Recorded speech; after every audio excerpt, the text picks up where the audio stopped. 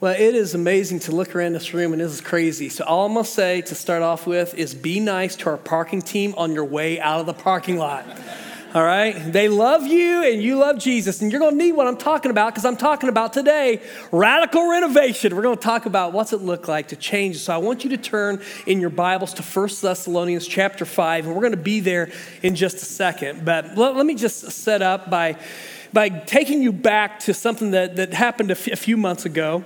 I sat across from a guy at Denny's, and he was sharing with me just the tough situation that he was in. And in fact, as he was sharing his story of alcohol addiction and how it had robbed him of his family, it had robbed him of his marriage, it had robbed him of his career, literally. He said, "It's only stolen from me." As he was talking, I should say, he wouldn't even maintain eye contact. In fact, to be honest with you, he told me, he said, "I'm still coming off a buzz." You could just feel the shame. The first time that he looked me in the eyes was when, after spilling his story, he looked up at me and looked right in my eyes and said, "Pastor, how can I change?" He said, "I've tried everything. I've tried the programs. I've tried rehab. I've tried accountability partners. I've tried everything." And what I heard in this guy's voice was desperation. How do I change? I'm going to do something different. I'm going to just actually share up here on the platform what I shared with him in a Denny's. I literally wrote it on a napkin.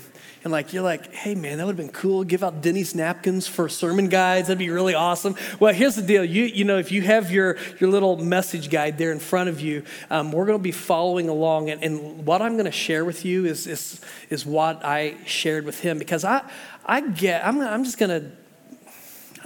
looking around here. I'm going to guess that most of the people in this room, you genuinely want to follow Jesus. Right? I mean, you do. You want to love him more deeply. You want to follow him more closely. You genuinely want to become like Jesus. But maybe your deal isn't alcohol addiction, or maybe it's not even, like porn addiction, drugs, whatever. Maybe it's something else. Maybe it's you've kind of like a friend I was talking to the other night. He was sharing a story of how God's transformed his life, which is amazing. In fact, by the way, Heath, I'm fired up, dude. That was awesome. Just seeing what God's doing in your life is amazing. But it was kind of like your story. He came to me, he said, "Listen," he said, "it wasn't that I was necessarily running from God, but I wasn't running to God either." And maybe that's you. You just, I don't know, you just feel like you're spinning the wheels. I've got a message for you, but I want to preface it by saying this. My message is going to be primarily for believers. Okay, and so what I mean by that is when I talk about, respond, how do I change? I am going to assume that you've had a beginning. And so let me just say this, like if you're here and you're an unbeliever, dude, I love the fact that you're here. Dude, come back. We're not like this. You can't come. No, I want you to be here. I hope you meet Jesus. Maybe today's your beginning. But I just want to say this. I'm not going to give you the 4 principles to transform your life. Go home and this is going to work. No, we're going to assume that you've had a beginning with Jesus. You've turned from your sins or you've stopped trying to earn your way, and you've turned to faith in Christ and what he did on the cross. And so you started with Jesus, but you just, man, it's like, I don't see change. Okay, so we're going to assume you have a beginning. What I did first with this guy, I went to 2 Peter, and you're like, "You said 1 Thessalonians 5. I know, but let me start here. I'll get to 1 Thessalonians. In 2 Peter, Peter says something that I thought was really good. He said in verse 3, he said, he's talking about God, "God's divine power has granted to us all things that pertain to life and godliness." Now, I love that, because he didn't say he's given you some things, you got to go look for the other things. Or if you were raised in a Christian home, he gave you those things, but you weren't raised in a Christian home, not. No, he's like any of you. If you've started the journey, he has not withheld out. He hasn't held out on you at all. So first of all, there's a good thought. You can write this down. I don't have it in your bulletin or anything. But what that means is that God's not to blame for us not seeing change. He hasn't held out on any of us. Now, he goes on to say this. For this very reason, he says this in verse 5, what reason? Since he's given everything we need for life and godliness. For this very reason, he says to make every effort to supplement your faith with virtue, virtue with knowledge, knowledge with self-control, self-control with steadfastness with godliness, and godliness with brotherly affection, and brotherly affection with love. And then he says something crazy, verse 8. For if these qualities are yours and are increasing, they keep you from being ineffective or unfruitful in the knowledge of our Lord Jesus Christ. Now, I love this because what we see here is God's done his work. He's not holding out on us at all. But yet at the same time, he said, for this reason, make every effort to pursue. Don't pursue these things so that you can earn God's favor, because he's already given us that. So he's not holding out on you. Because of this, pursue these things. And so let's talk about this today. How do I change? Pastor Keith, how do I change? Well, we're gonna talk about this. At the end of 1 Thessalonians chapter 5, the Apostle Paul is writing to a church in Thessalonica, and he's given them all kinds of information, just some great teaching. He closes out by challenging them to a few things. For instance, he challenges them to, I have a couple of verses written down here, but I want to make sure I get the other things. He challenges them to love one another. He challenges them to not, to encourage the faint-hearted, to help the weak, to admonish the idle. That's a good one, man. I like that. Be patient with them all. He says, see that no one repays evil for evil. Always seek to do good to one another. Rejoice always. Pray without ceasing. He has this whole list of, hey, don't forget. But then he closes by saying this in verse 23 and 24.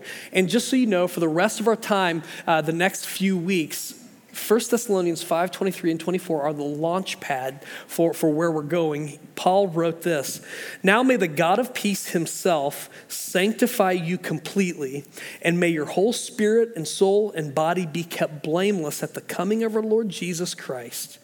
I love verse 24. Look at this, man. He who calls you is faithful. He will surely do it. And so Paul had two prayers. And honestly, this I think for any of us, like, man, I just feel like I'm stuck here. How do I change?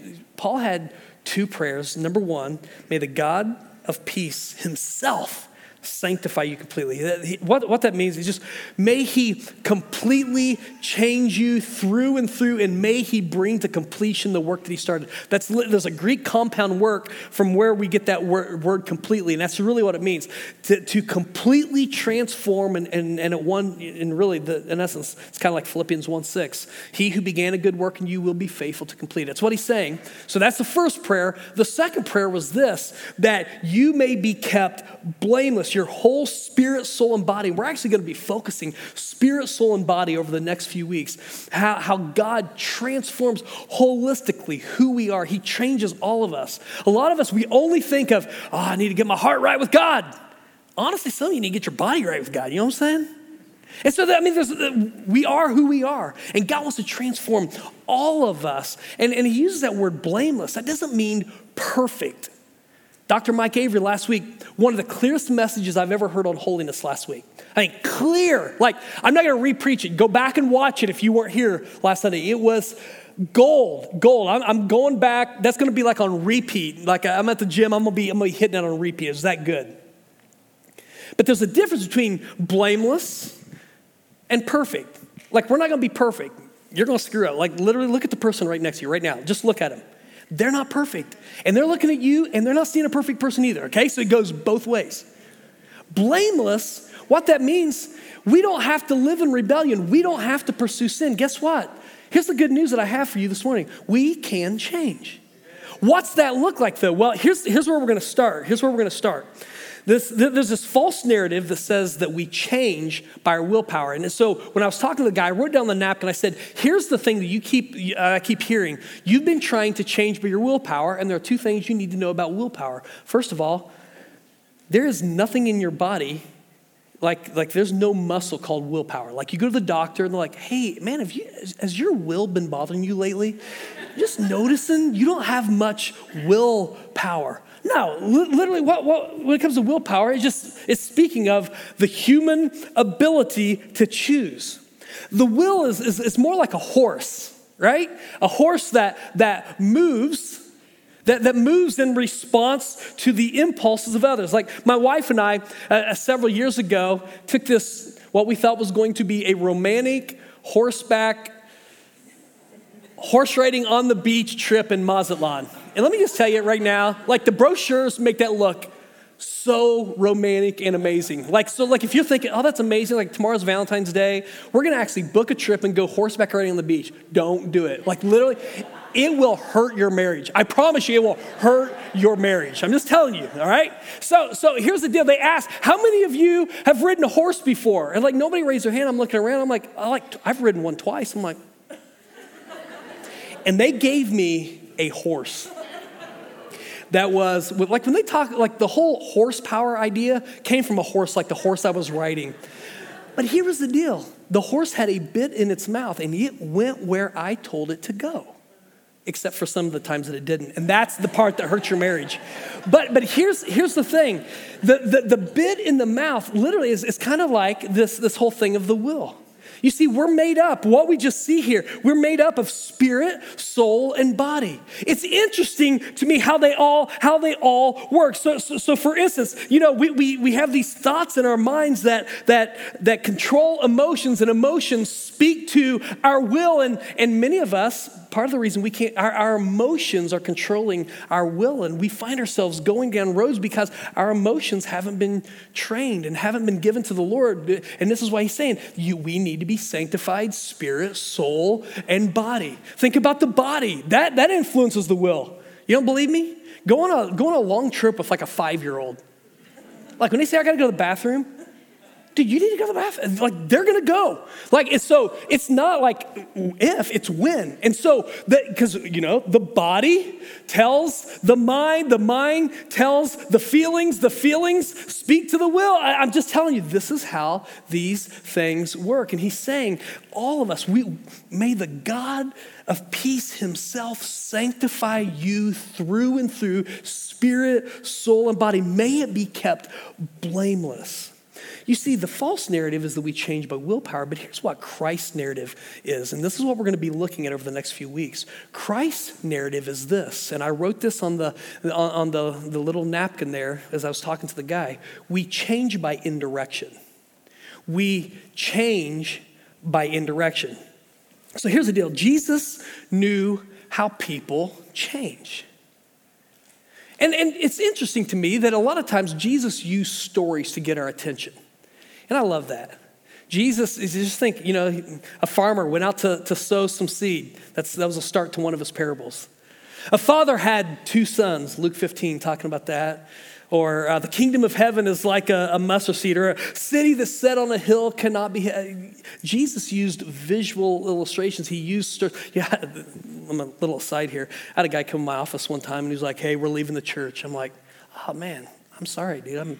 I hate to hear that. I said, what's going on? He's like, you tell too many stories. And I'm like, oh man. I said, I'm sorry. He's like, yeah. I said, you're always using illustrations. And he said, you just need to preach the Bible. And I said, well, Jesus told stories. He's like, you're not Jesus. And I'm like, okay, touche. I mean, he got me there. Like, it's a good point. But no, literally, when I like to study how teachers teach. They're great teachers, and I've learned that what Jesus knew, we have to learn by some of these things. And what I know is that Jesus came to reveal the Father. And he revealed the Father many times through narratives. And what he did through his stories is he revealed not only who God was, but he reveals who we are. And what I love is that what we see through the stories of Christ is that we change by indirection. And I said, you've been putting this whole thing, you're beating yourself up. You don't have enough willpower. We change by indirection. And so I want you to listen as we break this down today. We change by indirection. if you don't hear anything else, my big point that I'm going to talk about is this. We do what we can in order to enable us to do what we can't, okay? We do what we can in order to enable us to do what we can't. You're like, that is so confusing. Okay, let me tell a story. Super Bowl Sunday, right? I am not going to tell you who I'm rooting for. I'm not going to tell you that I lived in Cincinnati for several years. I'm not going to tell you that, I'm not going to say who day or anything like that. All I'm going to say is today's Super Bowl story. So let me take you back to my favorite memory, because as much as I'm not going to tell you that I'm rooting for the Bengals tonight, I'm a Colts fan. I was born and raised in Indiana. And so 2007, every Colts fan remembers when we went to Miami and we owned the Chicago Bears. So like if you're a Bears fan, I'm not even sorry. It was amazing. It was just great. And here's what I didn't know at the time. I heard this story later.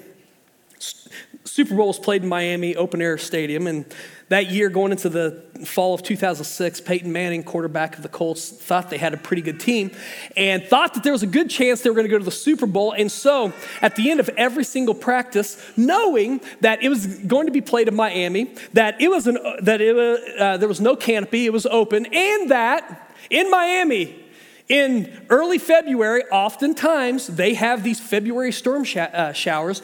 He practiced, stayed an hour after every practice, and had his center, Jeff Saturday, snap footballs that had been sitting in 5-gallon buckets of water for an hour. Saturday would snap the ball, Peyton Manning would drop back, he had a couple receivers, and he would practice throwing a wet football. Did this every single practice for an hour. Now, he just thought they had a good team. He just wanted to be prepared. He had no control over what happened in the season. I mean, other than what he did, but his team showed up. We had a great year that year, went through the playoffs, show up to Super Bowl. He had no control over the weather or anything like that. But guess what took place? It rained. In fact, it rained almost the entire game. The story of the game is this. Peyton Manning never fumbled a snap, never threw an interception, had one of the best, at least when it came to controlling the football in terrible situations, one of the best games I've seen him play, because I've seen him play some bad games and bad snow. Thank you, Patriots. But he played an incredible game. We won the game because, on the other hand, the Rex Grossman, the other quarterback, which it was Rex Grossman, but the fact is he threw a number of interceptions, mishandled several snaps, was obviously not prepared for the elements. Here's the deal. When I say we do what we can in order to enable us to do what we can't, what I'm going to be talking about is this. Change is something we can make provision for, though we might not be the source of the change. And when I talk to my friend sitting across the table, and he's like, how do I change? I said, there are a few things that we start with. And I just want to share 4 foundational elements. In fact, if you want to, what I did on the napkin, I drew a triangle. And so I don't have a marker board. So if you want to, just for the fun of it, draw a triangle, what you can do at the bottom left hand, you can write down my first point. Well, the first foundational element when it comes to this change that I'm talking about, and we're going to be talking about over the next few weeks, is this. We have to start by changing our stories. And why is that important? It's because we have had from birth stories told to us, whether they be family stories, cultural stories, religious stories that have shaped our perception of God, shaped our perception of ourselves. From an early age, you learned about life from people who were influential in your life. For better or for worse, you learned things. And here's the crazy thing. Outside of those narratives, if they're false, interacting with the Holy Spirit and with the truth of God's word, there's a good chance you're going to go to your grave believing stories that are not true.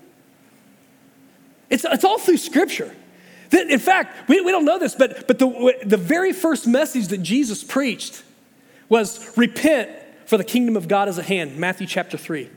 That word repent literally means a changing of the mind, to rethink about something. We think repent is like, I got to go down to an altar and pray. No, it literally means to have your mind change. We have to change our stories.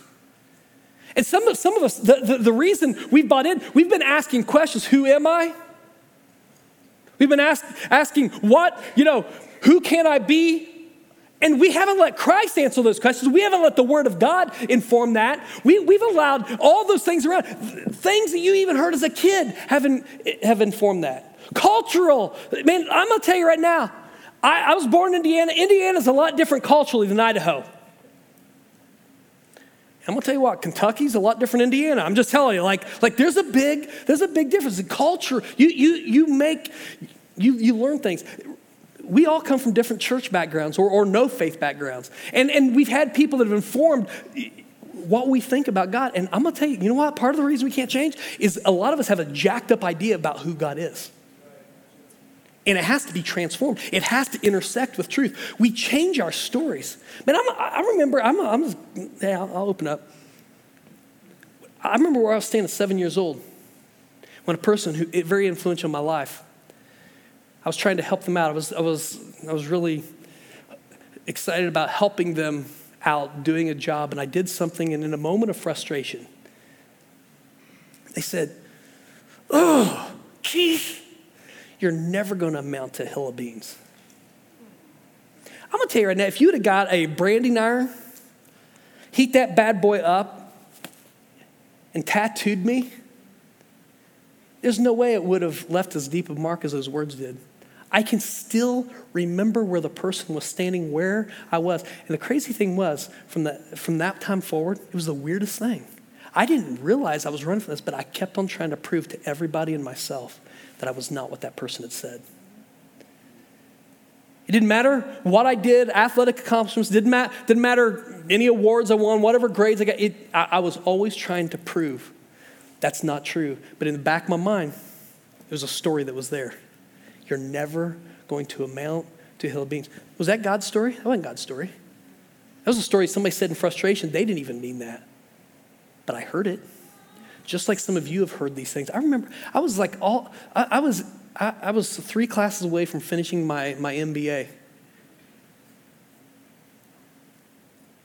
I was ironing a shirt one morning and I was I told Laura, I said, I don't even know why. I hate this program. And I was going through it and she's like, "Why are you even doing it?" And it was like God flipped the light on. And for the first time, he took me back to me being a 7-year-old kid. And I'm like, I'm still trying as an adult, trying to prove that I'm not this person. You might think this is stupid. I walked away from the degree because I said I'm not going to do this just for the wrong motivation. I'm going to do this because it's the right thing to do. I say all of this to this. Some of you have bought into stories, something a parent said to you in a moment of frustration, something a spouse said in an intense moment of fellowship, and you've never forgot what they said. And you've been trying to prove to yourself and everybody else. Can I tell you that one of the greatest things that we can do when it comes to change, we are made up of soul, spirit, and body, is we need to submit our stories to the Lord and let God's word inform who we are. I am who you say I am. We change our stories. Secondly, I would say this: we implement spiritual disciplines.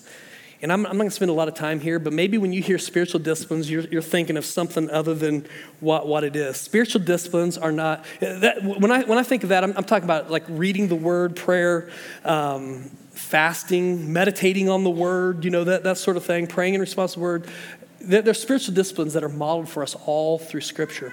But a lot of times we get so caught up that I have to do all of these things. I've got to do this.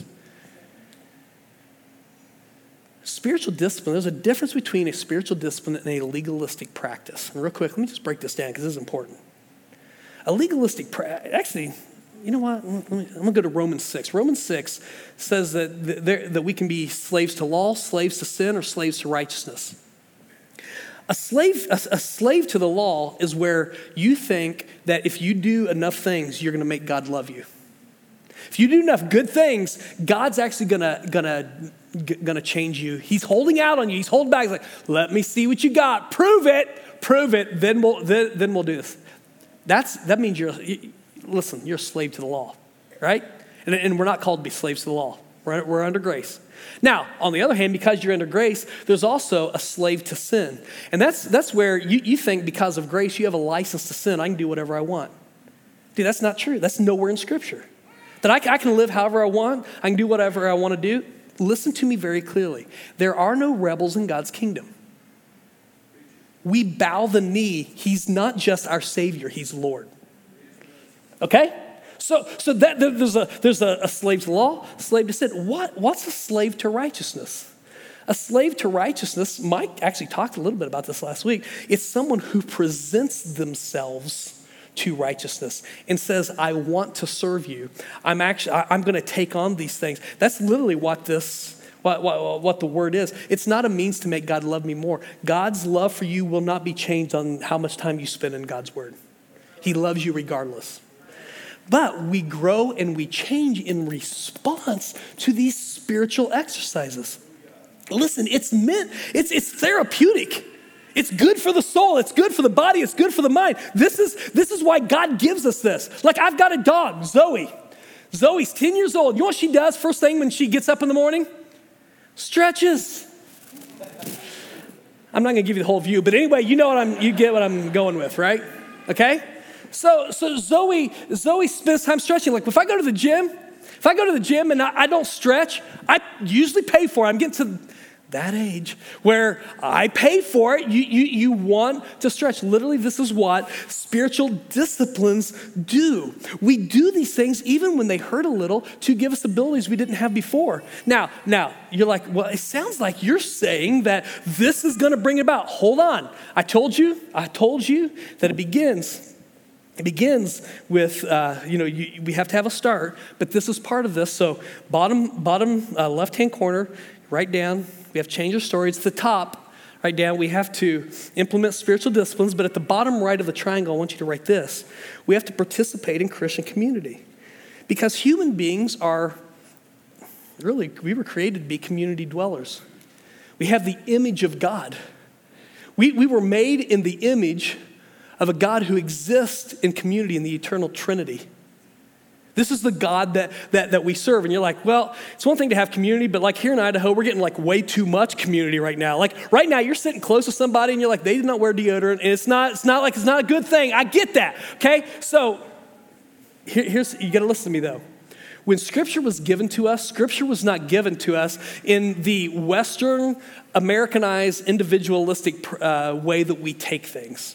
In fact, I think a misconception when it comes to spiritual formation and when it comes to spiritual transformation is that this only happens in our own personal way. It's just me and God. Me and you, it's just me and Jesus.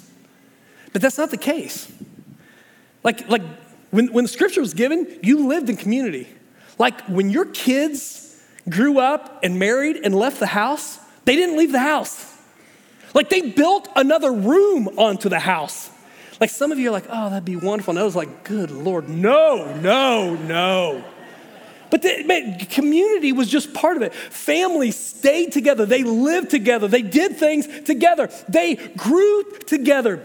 This is important. And listen to me, spiritual transformation. I talked to my friend as we're sitting there, and he's like, what do I do to change? I said, tell me about your life. He just broke. He said, I am so ashamed of him. I live my life in isolation. I live from hotel room to hotel room to hotel room. He said, it's cost me everything. I said, you need to be with people. You need to be with godly people. Now that is key. Right? Like some of you are like, well, I'm around people, but I don't see much change. Well, you're around the wrong people. Like Pastor Matt said a little while ago, a few months ago, he said, show me your friends and I'll show you your future. True. Like some of you right now, part of your change is submitting your friend group to Jesus. Get some friends. Like you're like, well, I'm an evangelist. I want to share the light. Well, dude, I'm going to tell you right now, if they're sharing more light or darkness in your world than you are light in theirs, get a new group. I feel like I need to take a second offering for that line. That was good. I like that a lot. That was good.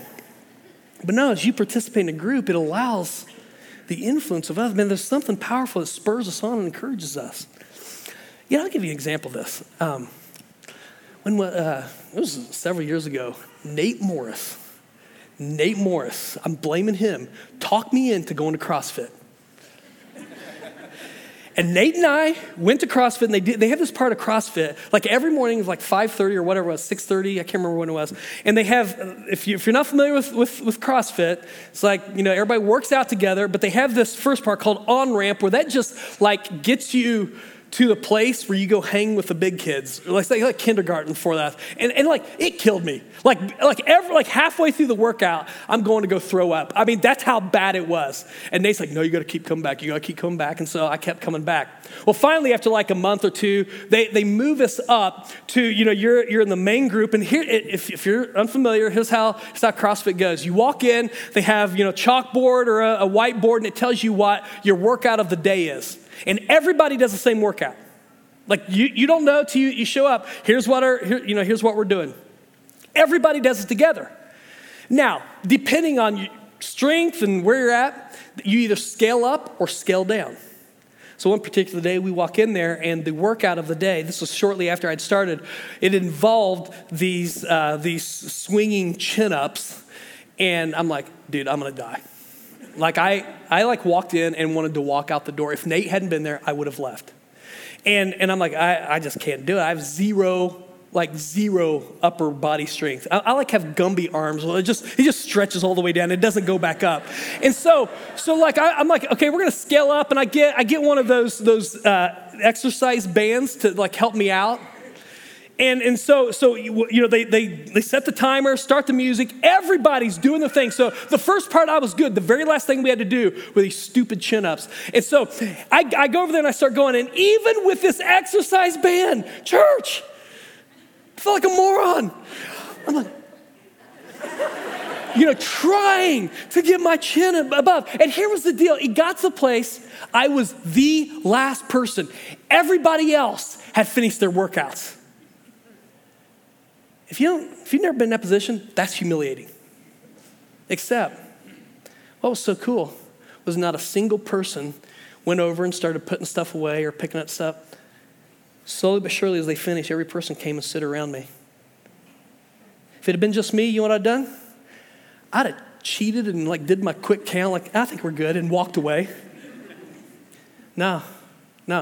Every single person, when they finished, came and said, come on, you got this, let's go, you got this, go. And dude, I'm mad at myself and humiliated, but I kept going.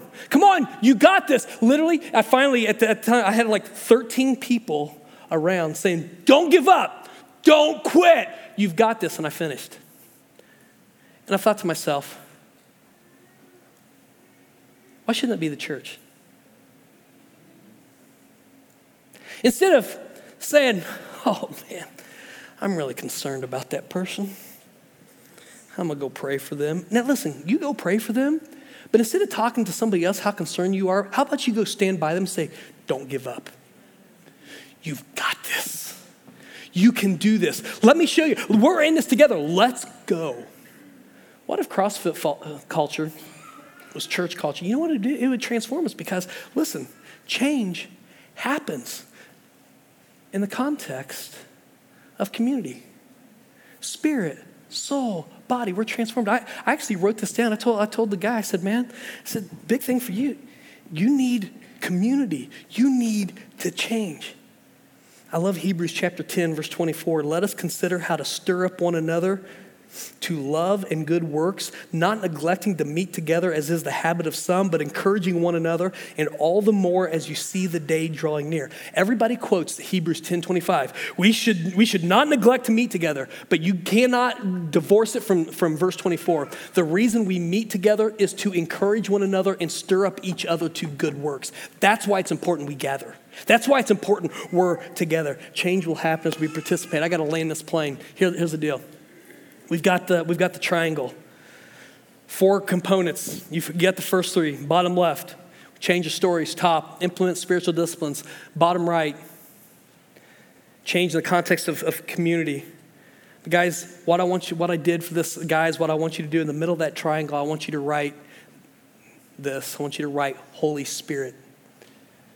Because this is most important, and I left this for last, and this is setting us up for where we're going to go next week.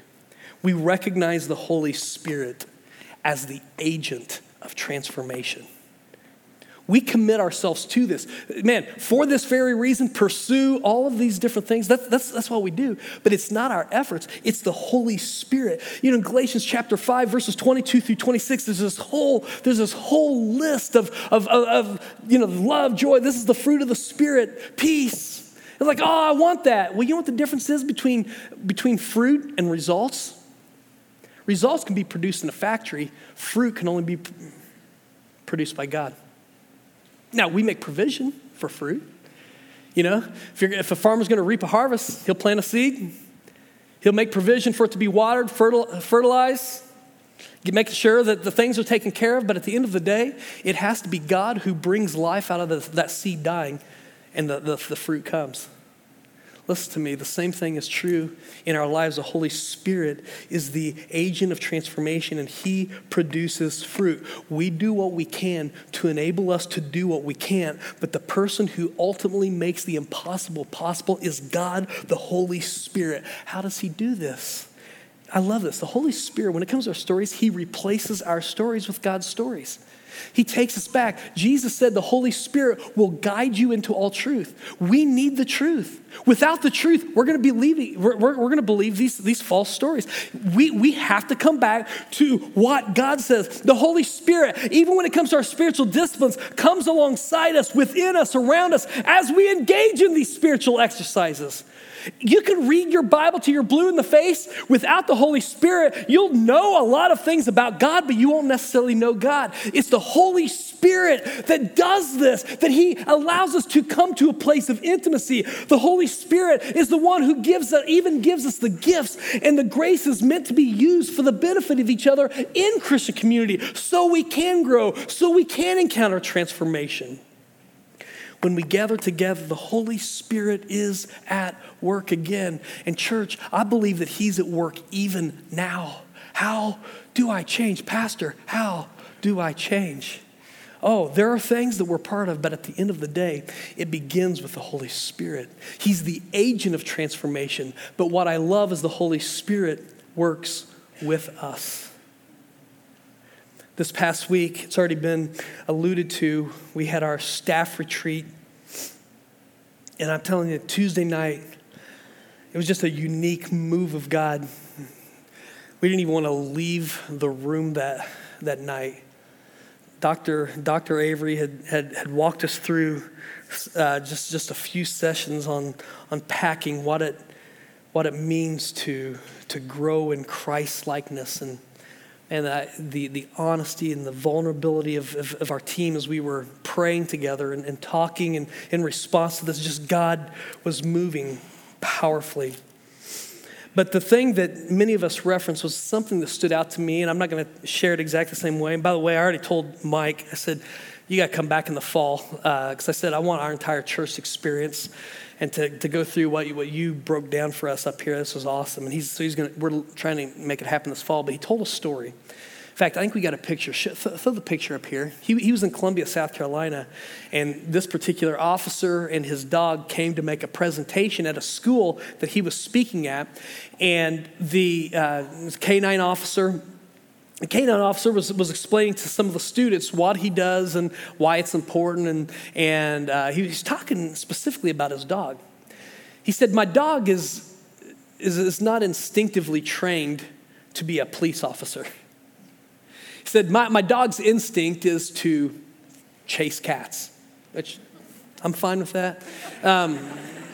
It's beautiful. It's a wonderful thing. Anyway, no.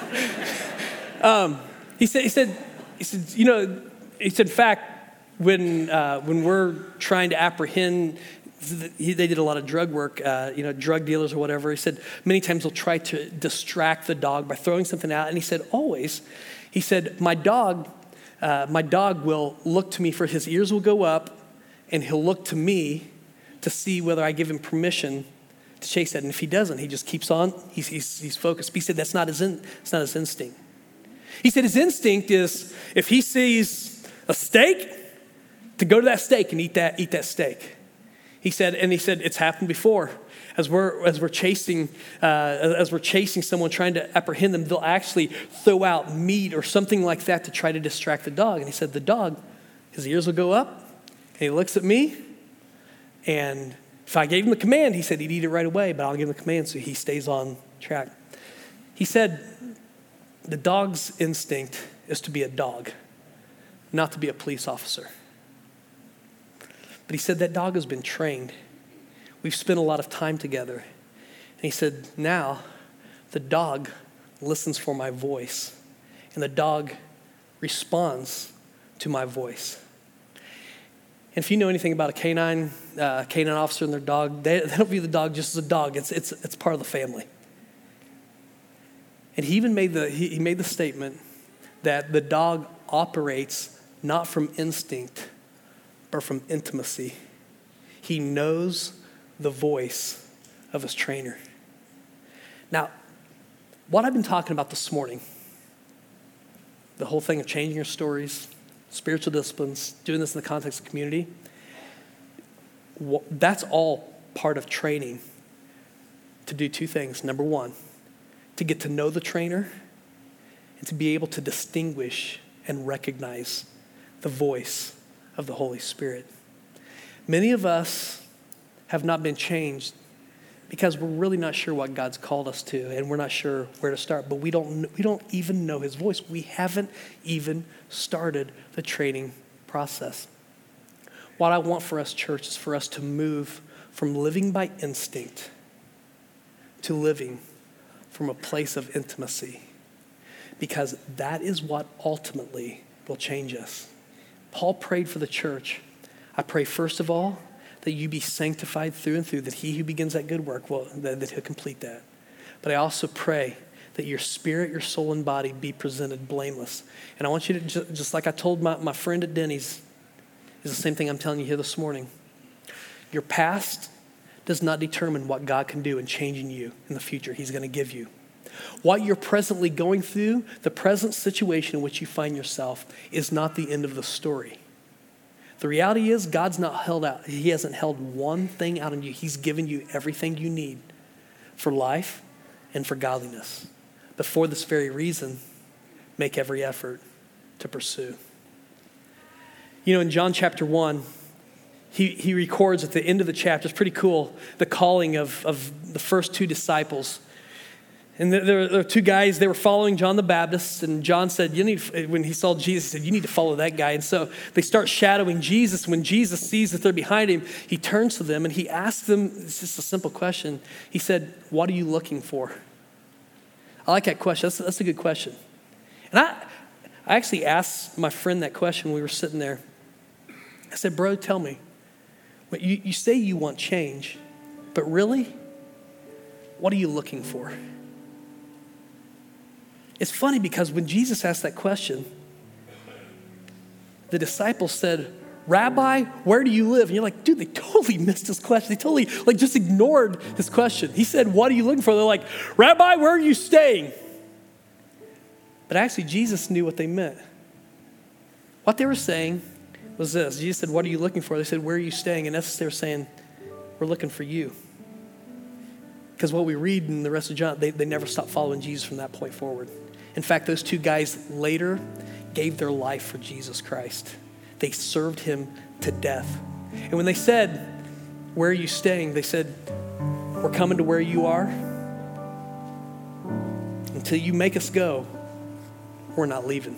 And I think that many of us have spent more time chasing change than we have chasing Jesus.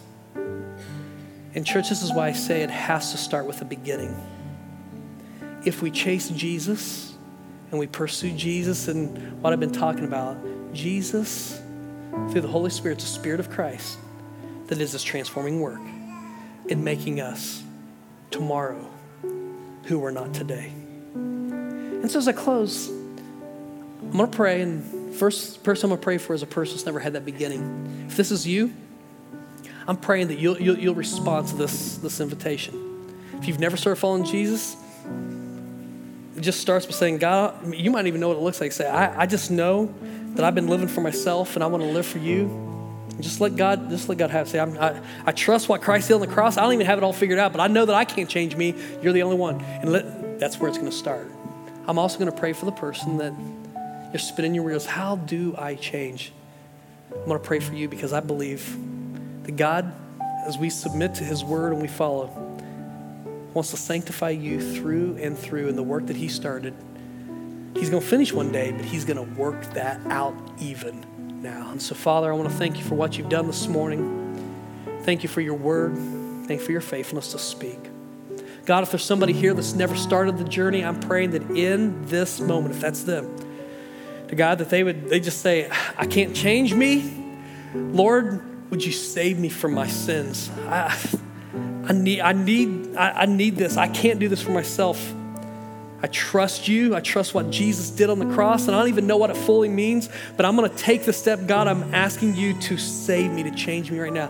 God, if somebody's prayed that prayer, I believe you're going to do something with them, and you've saved them, and that's an eternal saving that you've done.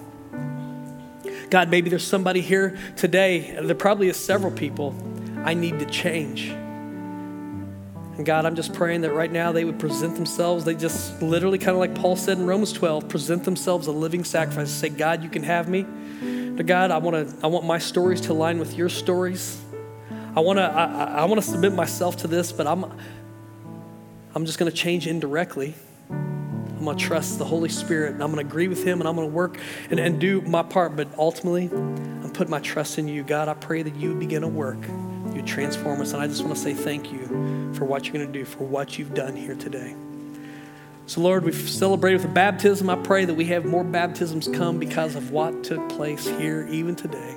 So for what you're going to do in your people, we thank you for this. And I pray this in the strong name of Jesus. And all God's people said, amen. Hey, listen, before you leave, I always like to do this. If there was anybody, we're not one of these things, like if I've decided to follow Jesus, let's go public. Like if today was a new day for you, and you prayed a prayer to receive Christ, and you trusted in Christ for salvation, would you just stand? Because I want to celebrate what God's done. Is there anybody this morning that prayed a prayer like that? Because if so, I'd just like to be able to celebrate that. All right? I won't talk anybody into it. That's not what we do here, because if I can talk you into it, somebody can talk you out of it. But if it's God, I always want to give that thing. Okay, so here's the deal. You saw what next steps look like. If you haven't taken the next step of baptism, let us know. We would love to celebrate God's life in you. Go in peace, knowing that God is with you, God is for you, and God is changing you. And go Bengals. We'll see you next week.